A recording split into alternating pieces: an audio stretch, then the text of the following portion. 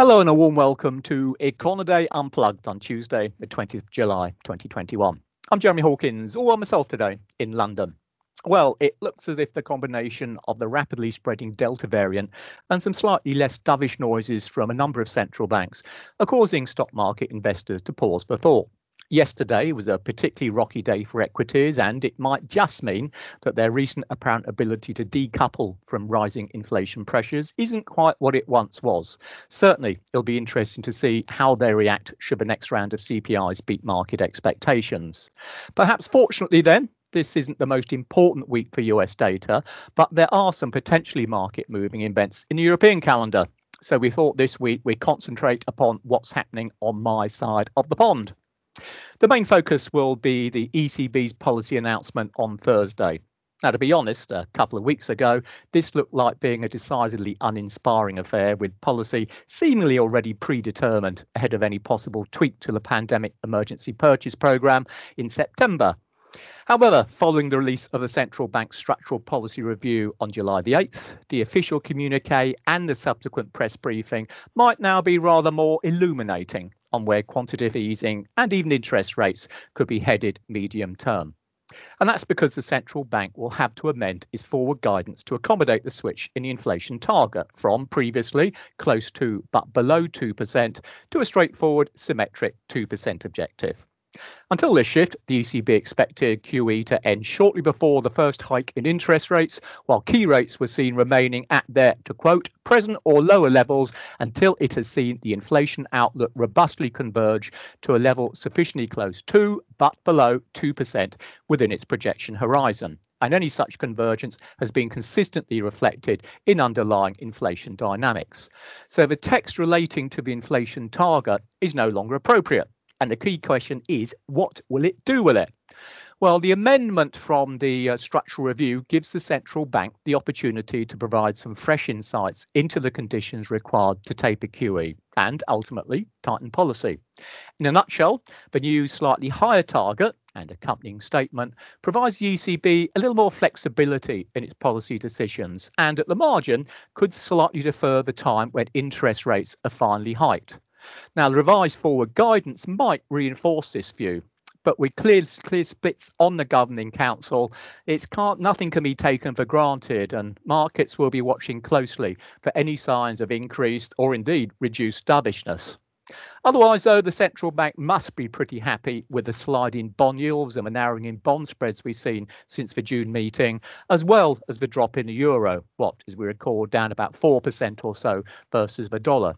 All of which, of course, means improving financing conditions, which is one of the ECB's key goals. So no major changes in the policy levers expected on Thursday, but do keep an eye on forward guidance.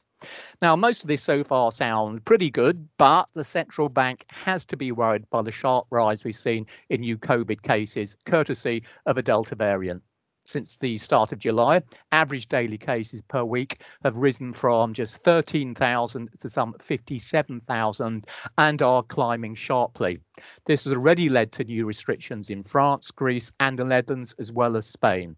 And while not aggressive, they can't be good news for the recovery. And indeed, it seems very likely that some of the other European states will have to go down the same sort of route and introduce fresh measures to try and contain the infection rate. What about the recovery itself then? Well, with regards to that, it is a bit like the States in Europe. It's a relatively quiet time for economic numbers, but we will get an update on what's happening to business activity in general by the July flash PMIs. They're due out on Friday. Now, as we've mentioned before, these need to be taken perhaps with a little bit of a government warning in the sense that they've been providing a misleadingly bullish picture of the manufacturing sector for some months now. And that's partly due to the fact that the way these things are constructed, some of the components, although normally increases might be seen as being perhaps slightly negative, the way it's working out this time, it's actually helping to push these indices higher. Particularly, I'm talking about here the likes of vendor performance and prices. But it will get some useful updates coming from it on the services sector, which is always difficult to get hard data on in the first place. So markets, as ever, will be looking at them closely. For what it's worth, the expectations for the key composite output index for July for the Eurozone in total, that stands at 60.0. So that'd be up a little bit from 59.5 last time. Manufacturing at 62.5, just down slightly from 63.4. And services 59.6, up from 58.3. So in other words, the modest improvement expected to come through in the headline composite output index will be driven by what has been until now anyway, the ongoing relaxation of COVID restrictions, which is very much helping the likes of the hospitality sector and so boosting the service sector's contribution. What else have we got? Well, I guess the other main focus for Europe anyway will be in the UK.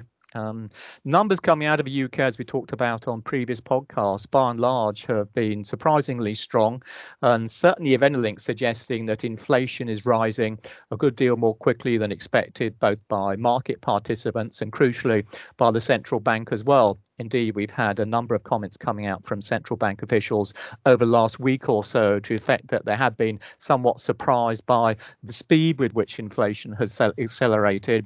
And we've had, I suppose, bottom line is a number of warning signals from senior officials to the effect that quantitative easing might be ending rather sooner than expected. And indeed, within the marketplace now, there is speculation that we could see quantitative easing coming to its termination date as soon as the next meeting in August. So with regards to that, then, do keep an eye on Friday's numbers. The retail sales in particular. Retail sales have rebounded extremely strongly in the UK over the course of the last several months. May was a little bit disappointing, but that only came after demand went through the roof in the previous month. If anything, June is expected to see another small rebound, but it's going to leave sales extremely high on the quarter-on-quarter basis. And as we talked previously, growth of retail sales is running a good way ahead, double-digit, in fact, percentage points ahead of the growth we've seen in industrial production since just before the pandemic in May of last year. So that's just going to add to inflationary pressures already being caused by this ongoing rise we have in raw material costs. So if we do see, I must say, a particularly strong increase in retail sales for June, that must just exacerbate market expectation. We're gonna have to see the Bank of England being forced into at least a less accommodative stance, albeit perhaps not quite yet a tightening stance, yet a good deal sooner rather than later. Okay, well, I think that's pretty much it from me in terms of this short roundup. On behalf of the Econoday team, thanks as ever for listening. We'll be back in force next week. And in the meantime, of course, you can find all the market moving data and events analysed and listed in Econoday's global economic calendar, if I can say it. Thanks again for listening. We'll see you next time. Bye for now.